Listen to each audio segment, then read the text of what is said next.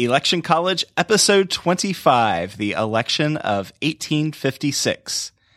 In this episode, Democrats say thanks but no thanks to Pierce, and the Republicans run for the first time.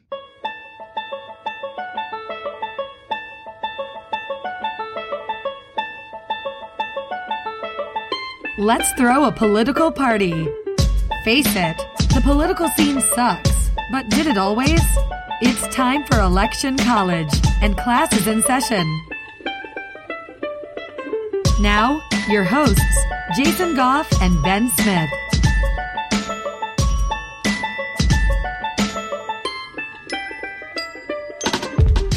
Hey everyone, I'm Jason Goff. And I'm Ben Smith. And thanks for joining us for another episode of Election College. Let's get into it. So, it's 1856, Ben. Again? Yeah. I feel like we just had 1856. I'm partying like it's 1856 this week. Hey, who's the president right now? Yeah, Frankie. Frankie. Yeah, Frankie Pierce. Our buddy Frankie. If you remember from the 1915, no, that's wrong. Not 1915. Where did that even come from?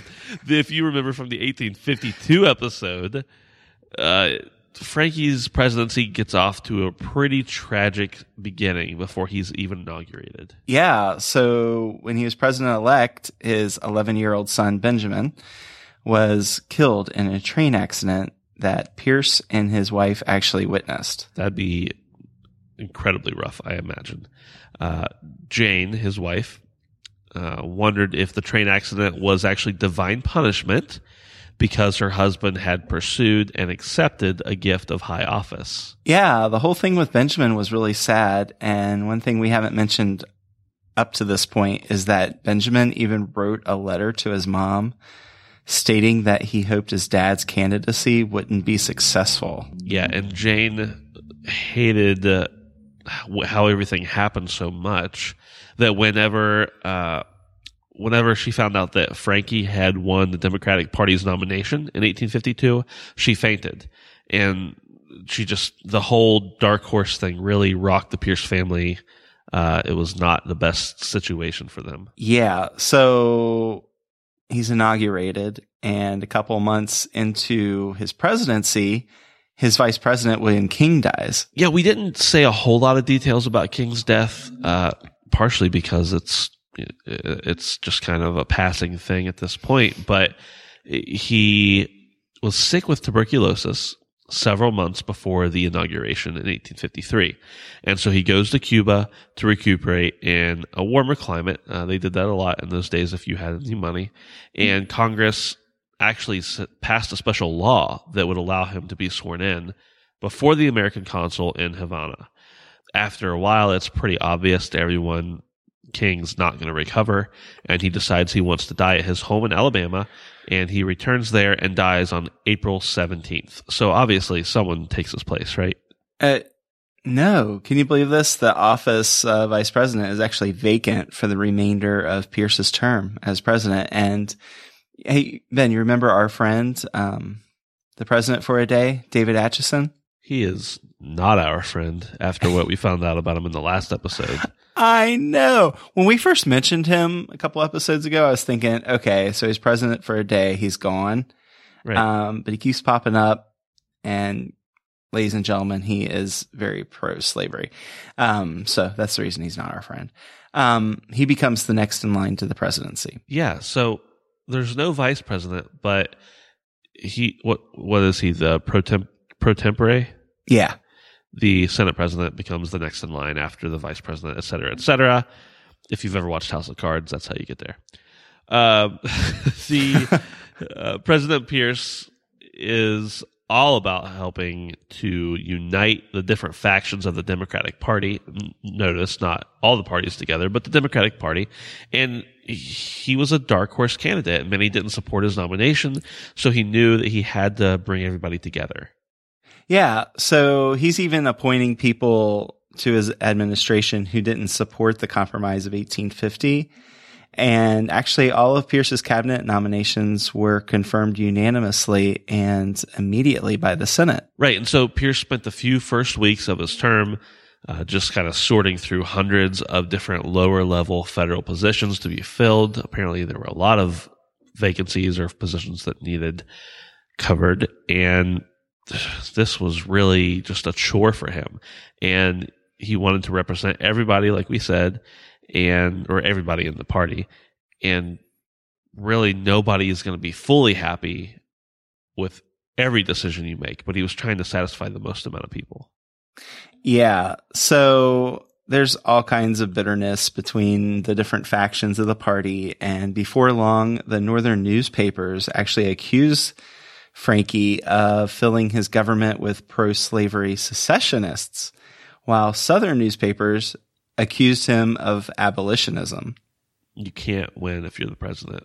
No, it's kind of like you can't please everyone all the time.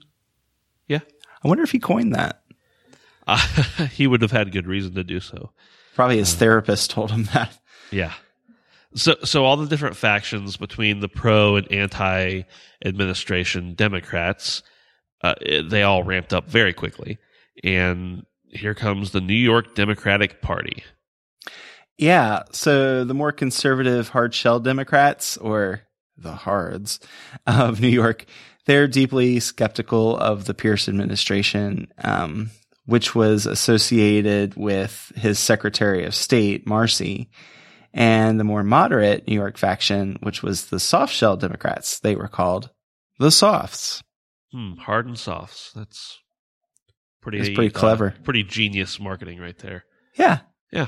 So Pierce wants to run an efficient and accountable government, and his cabinet members are implemented during an early system of the civil service examinations, which we know now to be much different, but it was a good starting point. Yeah, so the Interior Department, it was actually reformed by Secretary Robert McClelland. He systematized its operations and expanded the use of paper records and really went after fraud.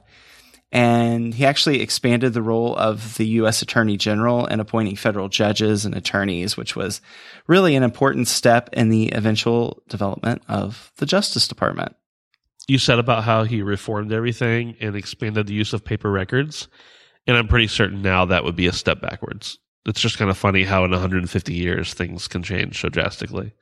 Yeah, I mean, we got paper. It's great. Yeah, it's nice.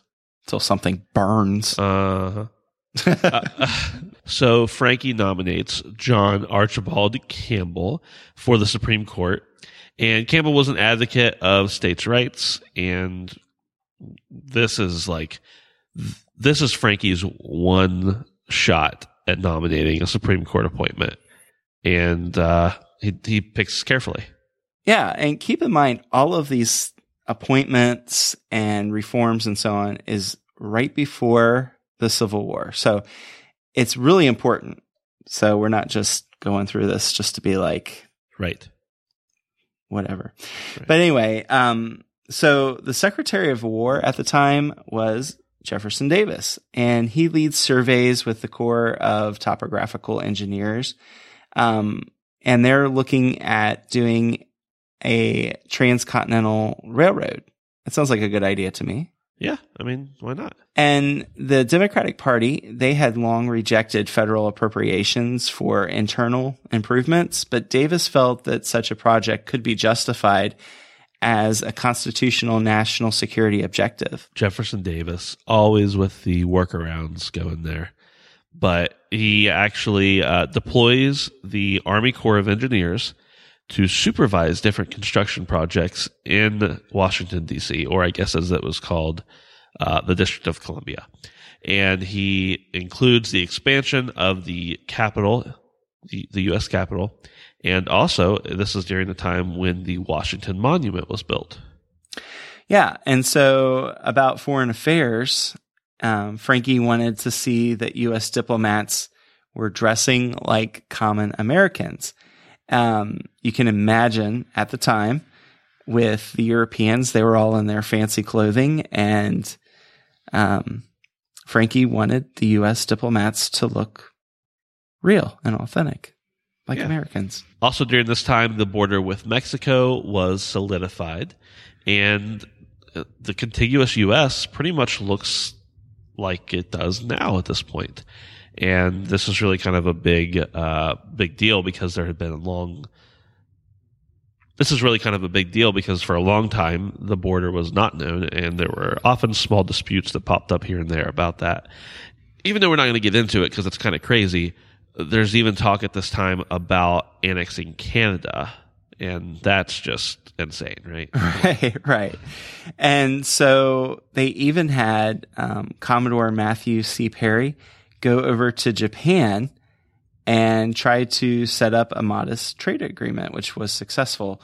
So you can imagine how long did it take to get to Japan at that time? And Frankie Pierce, he was doing it. Okay, so I don't know that this happened, but I'm just going to set up some alternative fiction here, or alternative history for a minute. Imagine if you were somebody that they had sent to like Japan from the U.S. in early 60s, and everything's like going along like you think it is, and then you leave, and then you take forever to get there, you take forever to get back, and you come back and like there's a civil war broken out and there's two countries. That would be nuts. Can you imagine how much of a shock to this? Like that could never happen now because of all the technology in place, but how much a shock to the system. Anyway, that didn't happen, but I just wanted to throw it out there as a thought. Just bizarre. It'd be crazy. So do you think we should probably talk about the election now? This is election college, right? This is election college. Yeah. Let's talk about the election. Or at least the lady at the beginning of the show says it is. I don't know. Yeah. It's a political party we're having right now. Right.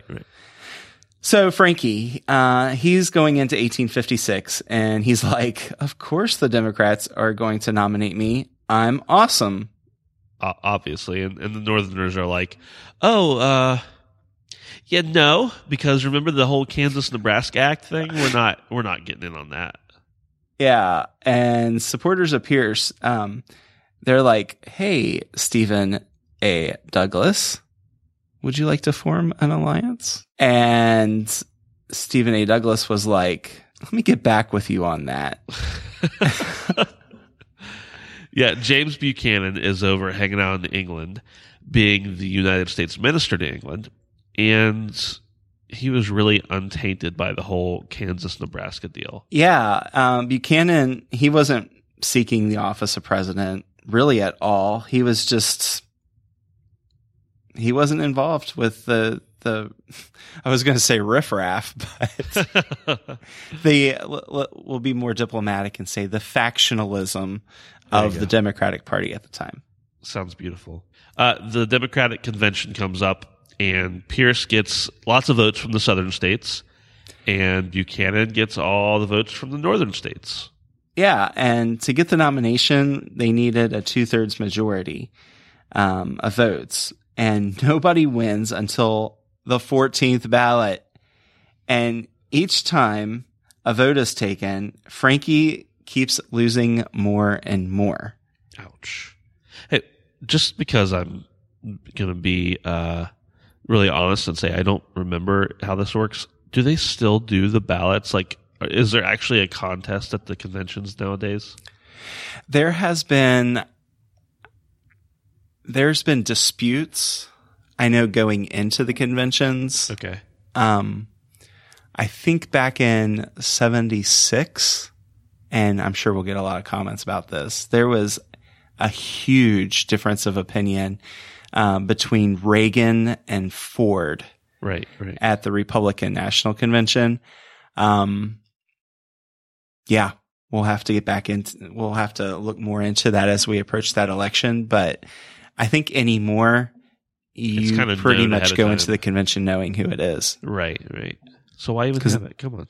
It would look really bad. Can you imagine? Yeah. If they're like, hey, Sally is going to be the nominee for the party, and then they have the convention, and like Jim like gets the nomination, and Sally's like, what? Yeah. Poor Sally.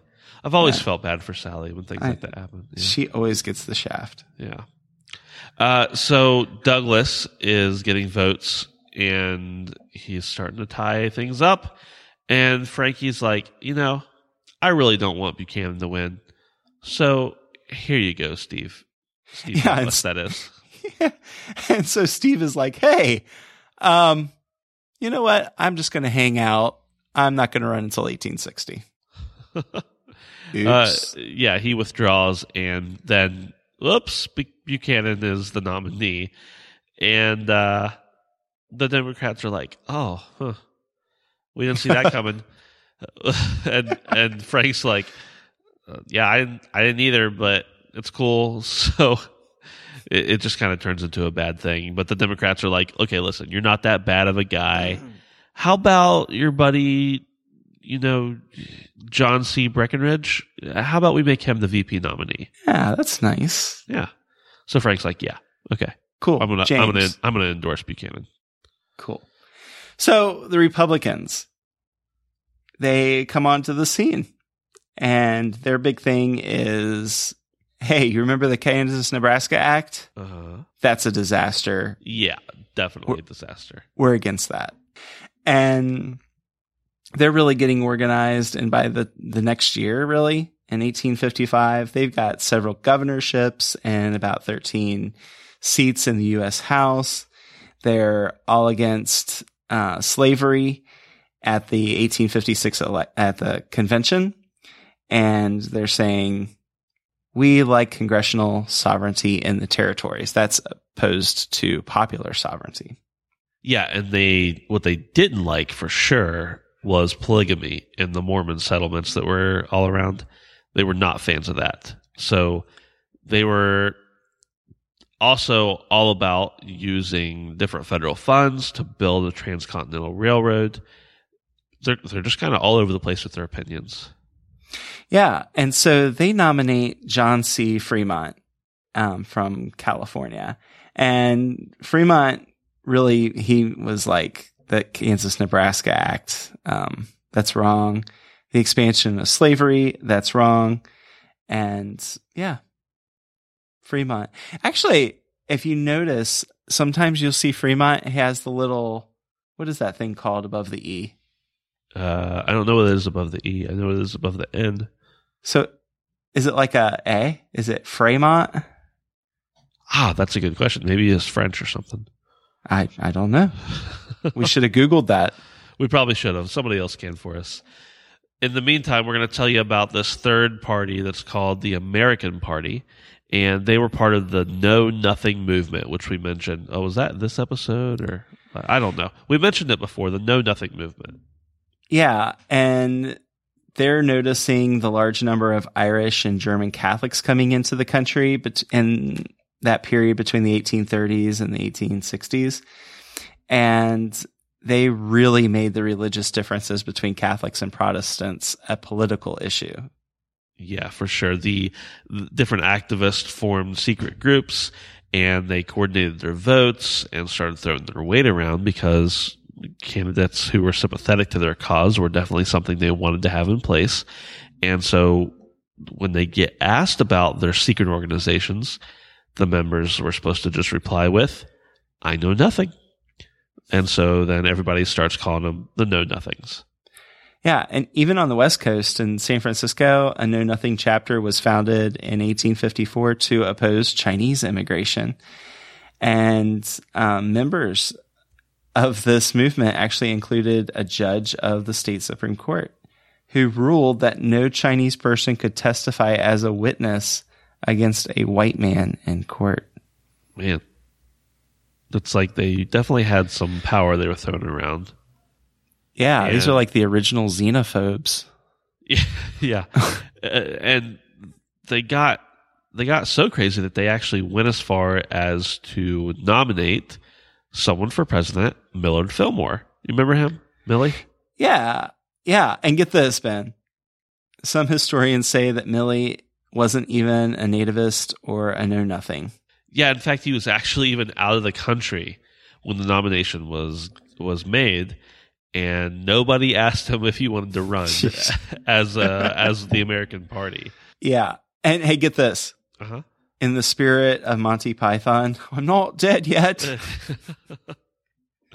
The Whigs, yeah, they're like, hey, all three of them were like, hey, yeah, we like Millie. We're endorsing him. So I wonder if were there senators or other positions that had been elected as a Whig, and then when the Whig Party was like almost dead, could they be like, "All right, I'm a Republican now"? Yeah, I think that's probably what ended up happening. Be kind of interesting. You know what's crazy about this election? Lots of things. Yeah, none of the candidates went out and really campaigned. Yeah, that's definitely an anomaly, especially if you compare it to today. But even at this point in history, the candidates are really starting to campaign more, and it just doesn't happen this time around.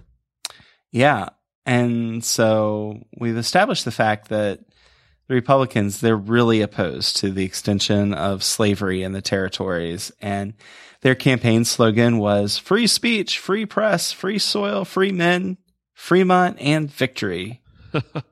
The Democrats said that, listen, if the Republicans win, we're going to have a civil war on our hands.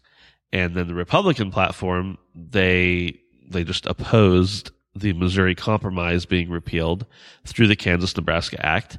They were opposed to popular sovereignty. They accused Frankie's administration of allowing fraudulent territorial government to be imposed on the citizens of the Kansas Territory.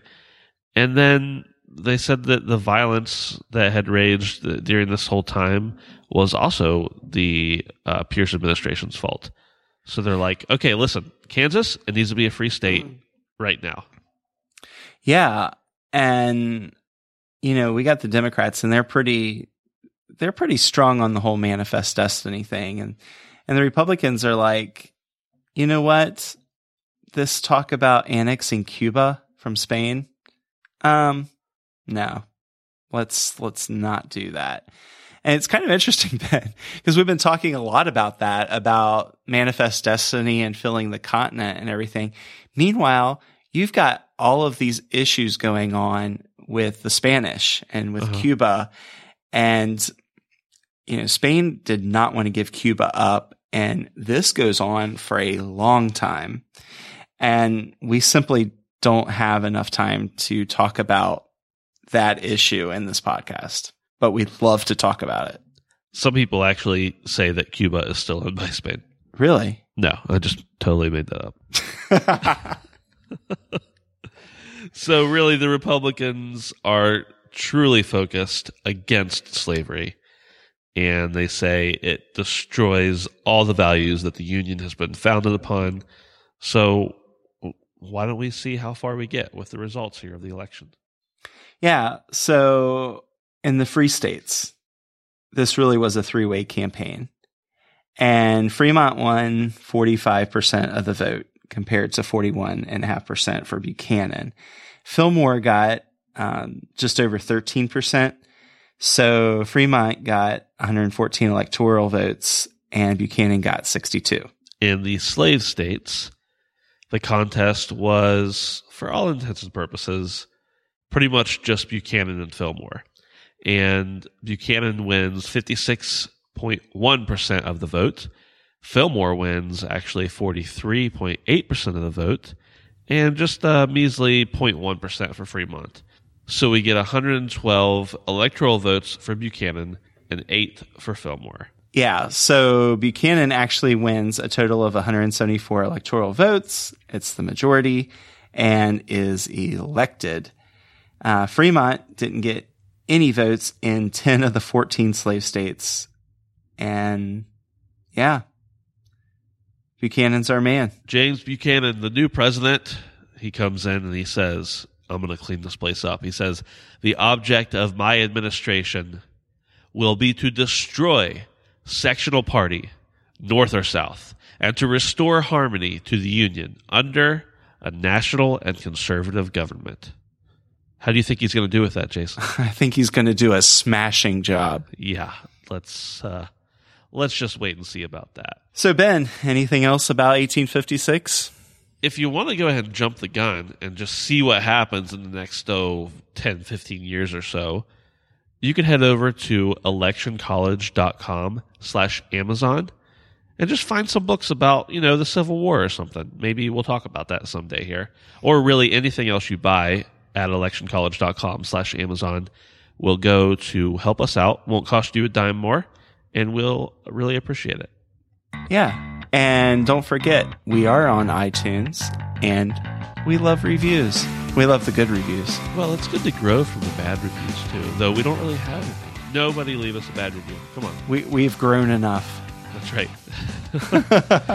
We would definitely appreciate your feedback, though, in all seriousness, good or bad. We'd love to fix things that are bad and make things that are good even better. Don't forget to also check us out on Twitter, Facebook, Instagram, at Election College, on all three of those. Well, that's all I have for this episode. Yeah, I think I'm good, too. This is Ben. This is Jason. Thanks, everybody, for listening. See you later.